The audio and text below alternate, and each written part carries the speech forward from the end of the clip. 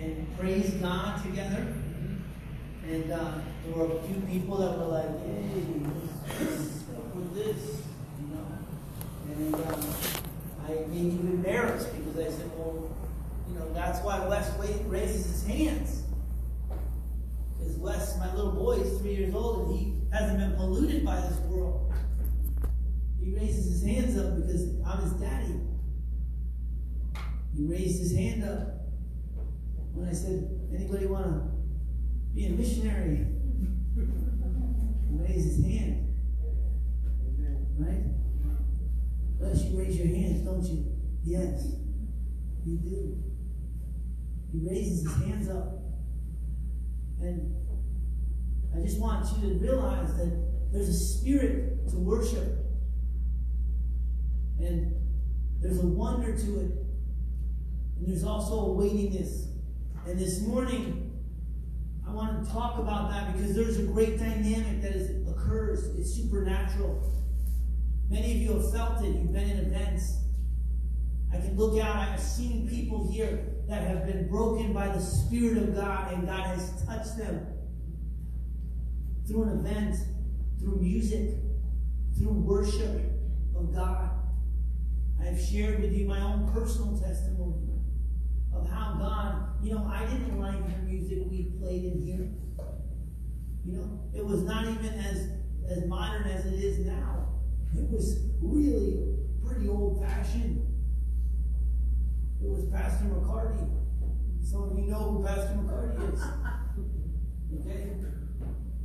I mean, listen, talk about rigid.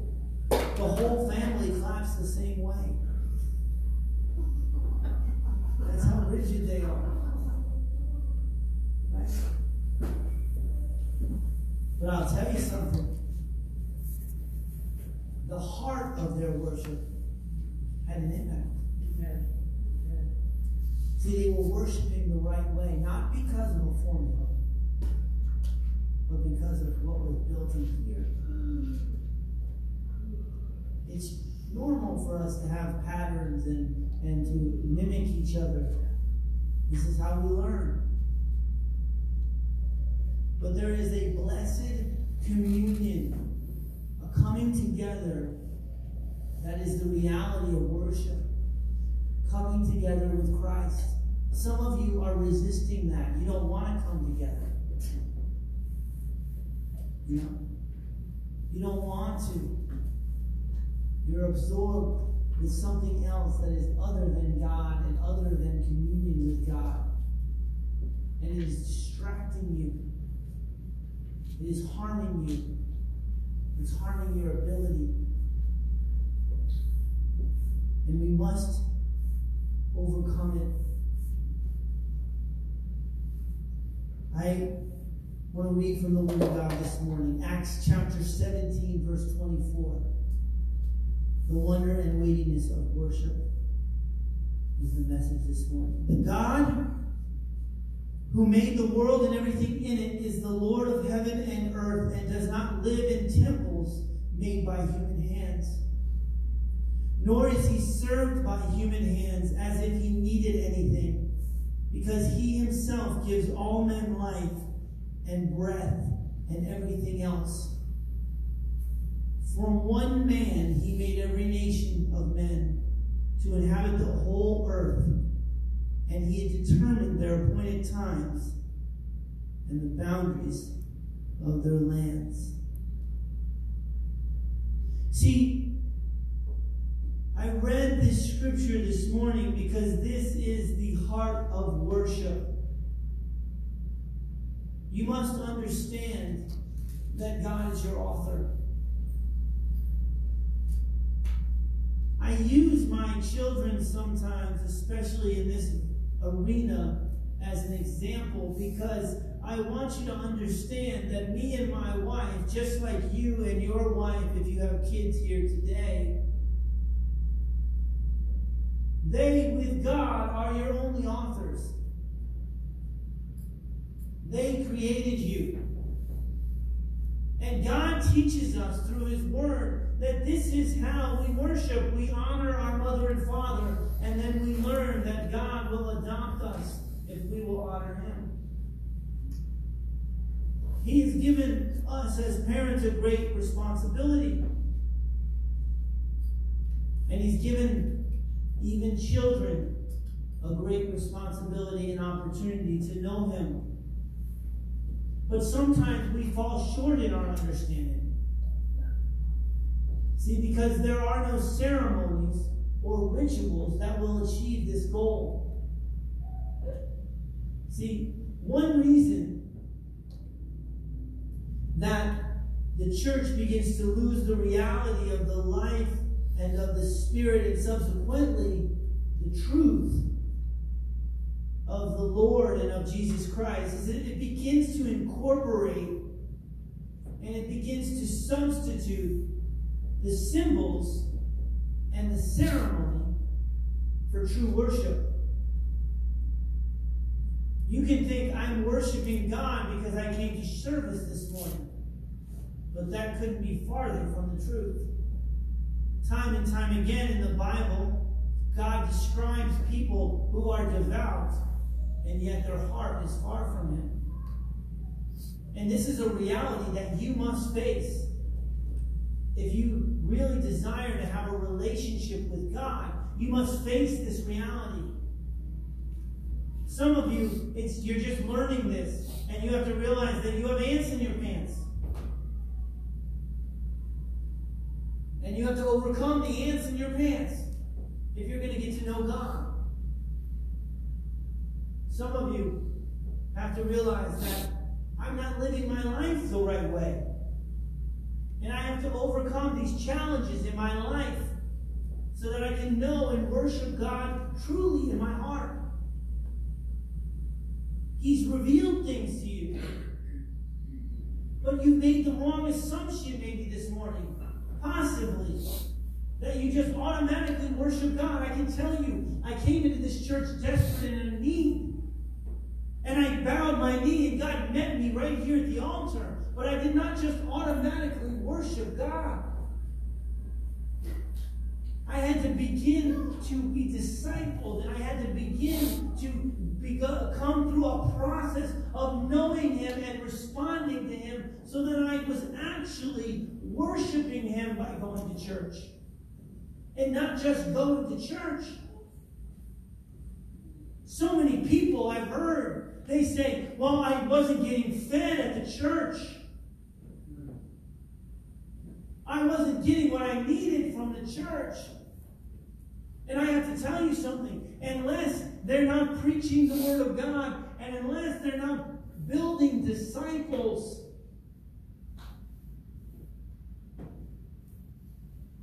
you could have an argument. But the truth is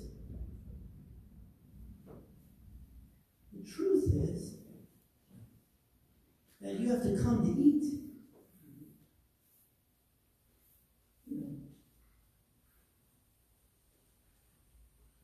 Some people come with the most meager tokens of participation. And they regard it as worship or belief or a devout heart for God. And they think that's sufficient. But I will tell you, you couldn't be farther from the truth. See, what they lack and what we can lack as a group is the revelation of what worship is. And there's several errors in thinking. One of the ones that I talked about this morning in the scripture was that God needs worship. Paul at Athens, he's standing there in this scripture that I spoke this morning, Acts 17, verse 25. That portion of the scripture, Paul is at Athens. He sees an altar to an unknown God. A God who made the world and everything in it, since He is the Lord of heaven and earth. And he says He is not worshipped with men's hands as though He needed anything, since He gives breath and life to all things. Let me tell you this morning, God does not need worship. You need worship. One of the biggest mistakes that people make is that God He needs this. That whatever we do can be said as an expression of worship. You ever heard somebody, I worship God in my own way? Really? Last time I checked, my son didn't choose to raise his hands up for his father. He needed his father. And so he raised them. You need God this morning. Amen. And so you need to learn that you need to raise your hands up to Him. I don't mean to be too blunt, but this is what preaching the gospel is about. This is what preaching the truth is about. You're wrong. God's right. Amen. The Bible says, let God be true and every man a liar. And that's just a word for persons, ladies. So you're not off the hook. See, Deuteronomy 12:31, it says that not whatever we do. We don't worship God in our own way. Listen, it says, you shall not worship the Lord your God in that way. Pretty blunt. For every abomination to the Lord which He hates, they have done to their gods. You don't worship God like you worship Little Wayne.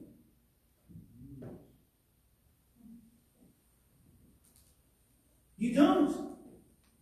You don't worship your God like you worship Eddie Vedder and Pearl Jam. You don't worship your God like that tingly feeling you have when your favorite artist comes on your YouTube screen. You don't worship God like how you feel cool when you're playing your video games. That's not how to worship Him, because He hates that. He can't stand it. He's not up there going, oh, you know, they feel about me like they do about Justin Bieber. That's awesome. That is so cool. I am a cool God. I'm cool like Justin Bieber. I know it seems ridiculous, but if we're honest with our own hearts, we've gone that route.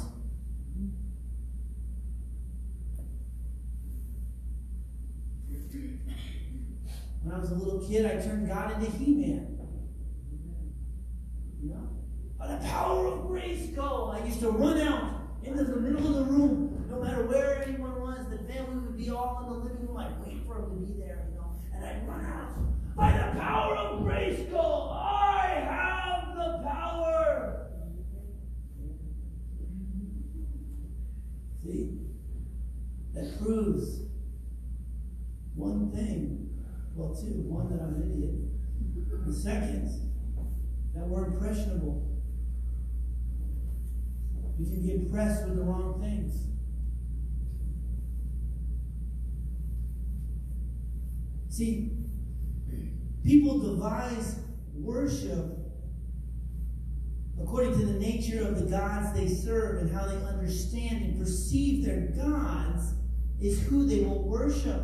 And in this scripture, God makes a very, very vivid point to these people. He says to them in the final verse that I read, 12:31, He says, for they burn even their sons and daughters in the fire to their gods.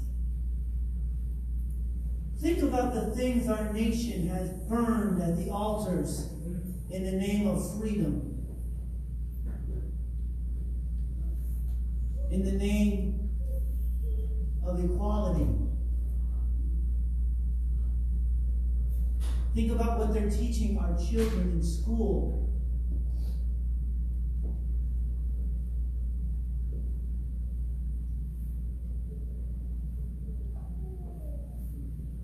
See, you have to realize this if you're going to worship a revelation of God, see, a revelation of God has to be true. And worship and revelation, they are critically related. See, they apply to each other.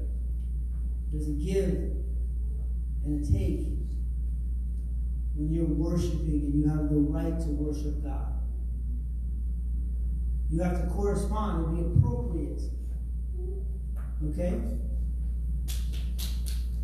You know, the world wants to tell us that men should be able to dress up in dresses and come to church and worship God in a dress. That's what the world wants to tell you. But God is jealous. There's a divine jealousy for God. Exodus 34 says, "For you shall worship no other God, for the Lord whose name is jealous is a jealous God." This is a picture of somebody who is possessive and protective. See, jealousy in a man is wrong because men don't own other things. They're given them by God. But God owns all things, and He has a different attitude. See, He's not jealous because He's not getting the attention like you are. I've met, and we all know this reality, we're kind of egocentric. We're selfish sometimes. God is not selfish or egocentric. Matter of fact, He's invisible. Just so that He doesn't overwhelm us. You know, God, if He came here and sat down in all His power, do you know what would happen to all of us? We would be blinded by the light of God. We'd be blinded. If we were lucky, we would bow down so quickly that we would be scorched to death. His radiance would be so great and so massive. You know, sometimes when you worship God, you have to know who He really is. You know? And then God would have to, in His mercy, He'd have to leave. And we'd all be blind, and we'd be looking around, and He'd have to send someone. And He would go, hey, those people, they weren't really being holy. What I want you to do is I want you to go there, and I want you to tell them that I am holy, and then touch their head and let them see again. You have to have a messenger that could impart that to us. Because He is holy. Now I'm making up a scenario here. But the truth is, God's holiness is, you know, that's not a big leap for God. As a matter of fact, there's a story in the Bible that's similar to that. He wrote most of the New Testament. His name's Paul. That's what happened when he met God. And he thought he was serving God. Matter of fact, he recognized God. You know, he's funny. He said, Lord, who are you? That's like saying, God, are you the God that I'm supposed to be knowing? Or is there a greater God than the one I've been worshiping? Some people get confused with that. They're like, how did He call Him Lord? Yeah. He realized that the God he was worshiping was a little g God. And he was like, who's this big G God? Because you're a big G God. And that was the heart of his worship. That was the foundation of who he was and how he worshiped God. When God touched your soul and you wept tears because of your sin, and He revealed your sin to you, have you had that happen here? If you haven't, you have an opportunity to know what your sin has done to Jesus Christ. Put Him on a bloody cross, and you can worship God.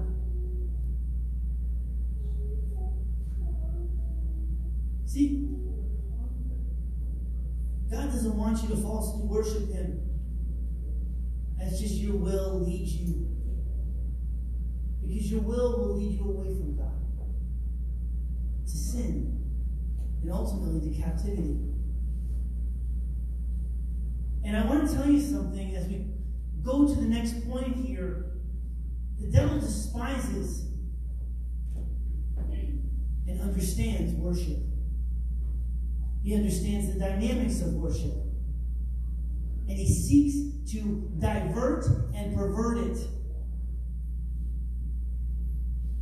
I'm talking about worship. You know, you have to have this kind of conviction inside of you. Listen, I have had to tell young men they're talented. I'll give you a little story. A young man, he wanted to do something for God. He knew that I was going to let him do it because I'm that kind of pastor. I'm going to give a guy an opportunity. And he came up to me. Hey, Pastor, can I play? No, brother, you didn't really get here early enough to do that. If you really wanted to do something, you should have reached out to me, but, but I'll have you next time, I promise. And he came up to me a little later. Hey, Pastor, can I at least do the altar call? Sure, son, you can do the altar call. Did you tell everyone I could do it? I'll go tell people, you want an opportunity to do it. And so I told the people, and then I see him, lo and behold, go into the bathroom. Right? And he fixes his hair, right? And it's a noble effort. But it shows a few things. One thing it shows is that, he's a little short-sighted. Wasn't really ready to worship God, to lead the worship of God, was he? His hair wasn't even straight. He just got out of bed and thought he could just worship God. Right? The second thing it exposed was that his appearance was kind of important to him, wasn't it? Even though he wasn't prepared, you can go to the other spectrum where he's making this really important. And so as a pastor, I have to do something at that point. I have to whisper in his ear, just remember you're worshiping God.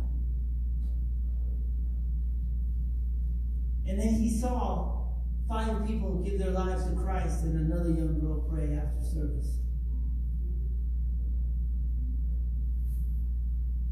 See, that's worship. Like being molded, being committed, fighting for it, but also taking, when I whispered in his ear, he just looked at me. Yeah, I get it. My daddy taught me that too. I didn't say that because he wasn't a good young man. I said it because we all need to understand that there's a heart to worship. Isaiah 14:13. This is what the devil does, though. For thou hast said in thine heart, I will ascend into heaven, I will exalt my throne above the stars of God, I will sit also upon the mount of the congregation in the sides of the north. This refers to Lucifer, originally named the day star. That refers to the place he had fallen from. I will ascend into heaven, exalt my throne. See, there's something going on here. One of the most powerful scriptures you can read is Ezekiel 28. If you want to know anything about worship and false worship, you read that scripture. It talks about the devil. It talks about Satan. He was the highest of the angels. His son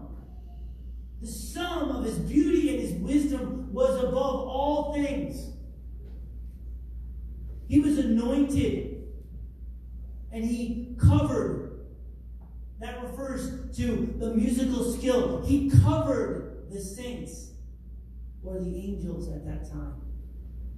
He covered them. That means that he was the conductor. He was the musician. He was the song leader. And he was in the very presence of God.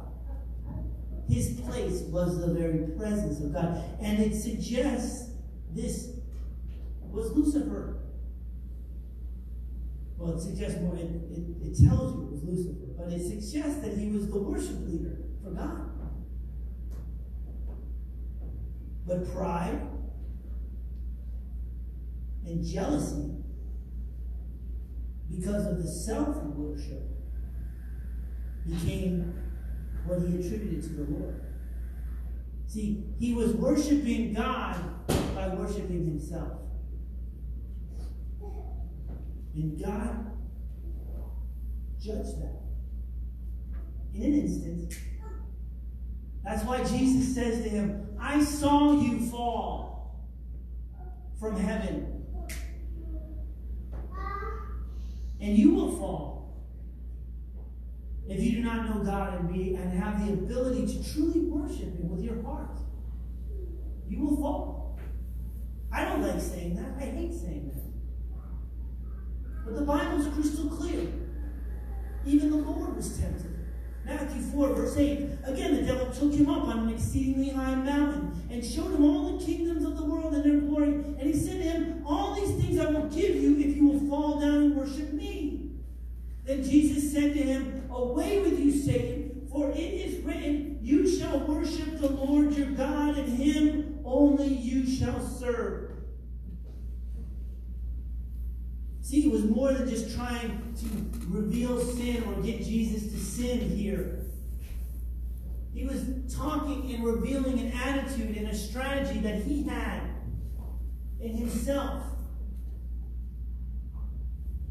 You know, the Old Testament has this illustration of Israel and the tabernacle. They defile the tabernacle and they are condemned. I know that this is a little intense, but you must worship in spirit and in truth. It's not a method. It's not a formula. You know, they had feasts in the Old Testament. They had all these various aspects of divine redemption that came from the feast, but they missed the heart of it. They just did the feast. They did not reflect the work of God. They did not reflect the covenant relationship with God. It's not supposed to be a dreaded duty. It's supposed to be a joyous celebration. It's not a mere method.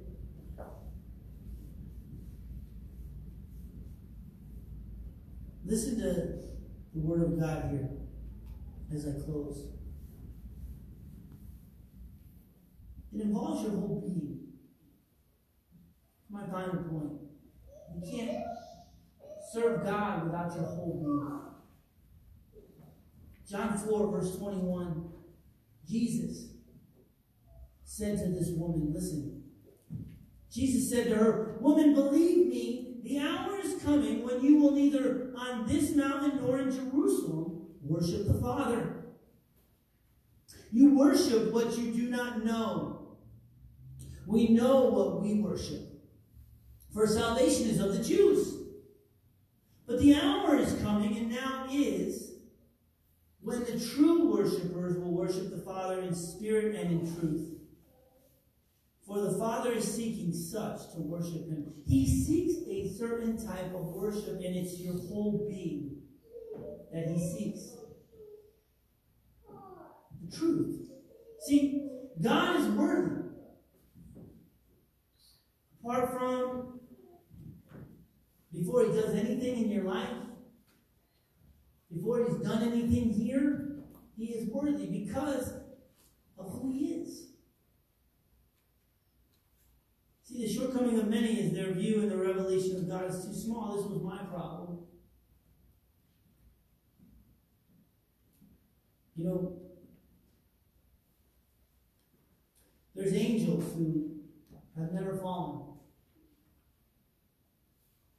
And thus, they never know the wonder of redemption and continually praise. They were born that way. They were made that way. That's what they do. They just praise God and worship Him. How much more for us who do know? See, God says that one day we're going to be above angels. I always wondered about that. You know, why is that? It's because we have the ability to have something that they don't have. We have redemption.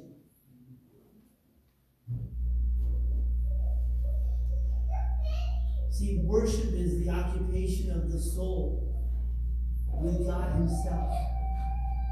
Just saying to God, with all your soul, you redeemed me. You helped me. Worship is transcendent. It goes above all things.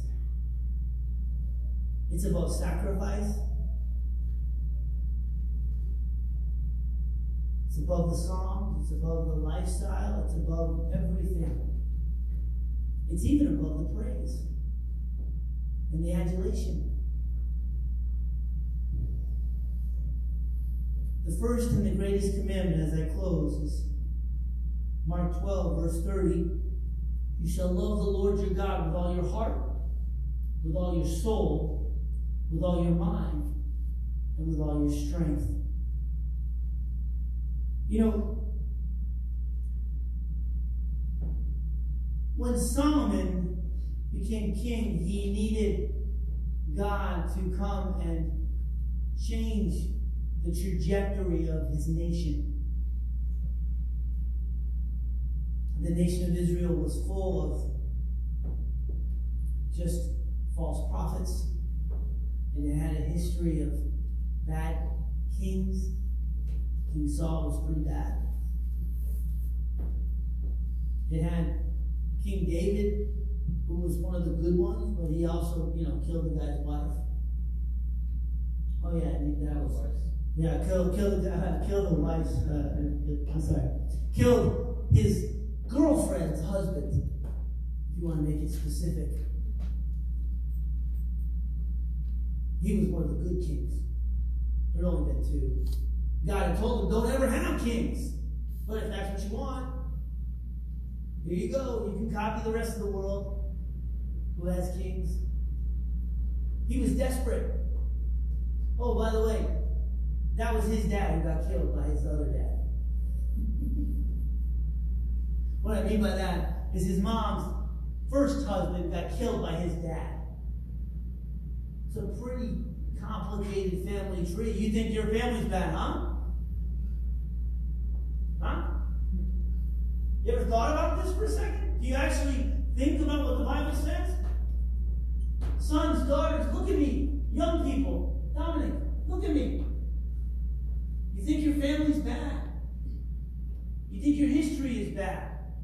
I lived in that self-sorrow and pity. And then I met God. I met God. God changed that by being who He is. Not by who I am, but by who He is. And you can have that revelation this morning. Solomon was desperate. And the funny thing about Solomon is, he had something special in him. I've heard people tell me that Solomon, he didn't make it to heaven, and I have a hard time believing it. I can't tell you for sure. But I can tell you one thing. I think he repented. I think God forgave him. Because he knew how to worship God. The Bible says that Solomon's sacrifice was so powerful to God that God came to meet him. First, he met him personally. But then, it says that as Solomon went through all this hard work, I want you to think about this. Solomon built the temple of the Lord for his father.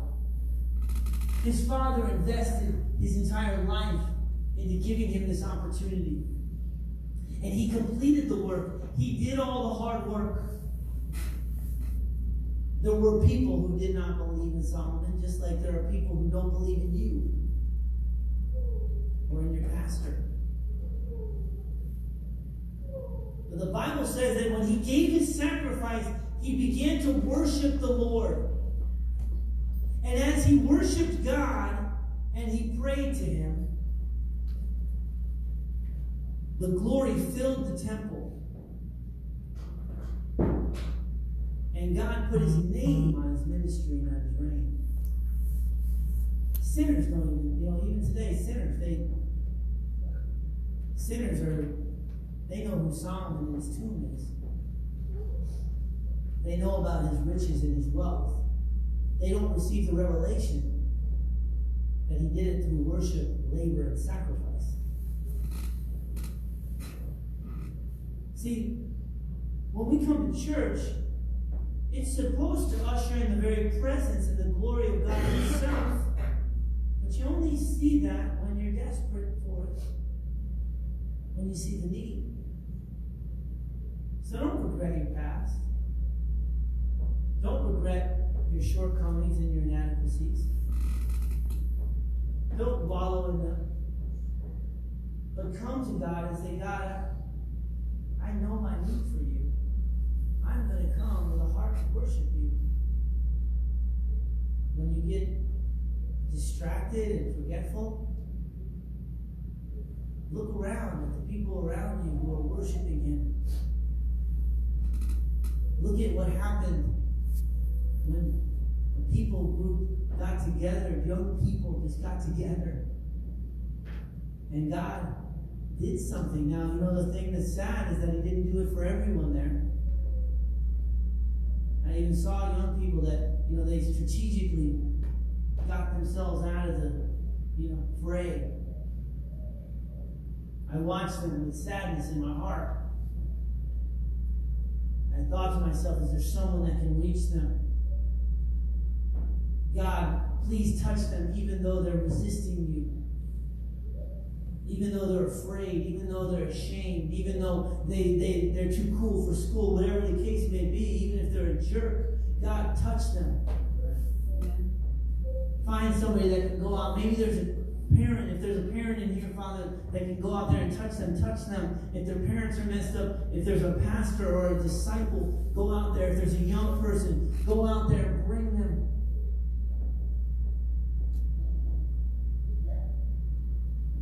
Because your very presence and your glory is here for those who want it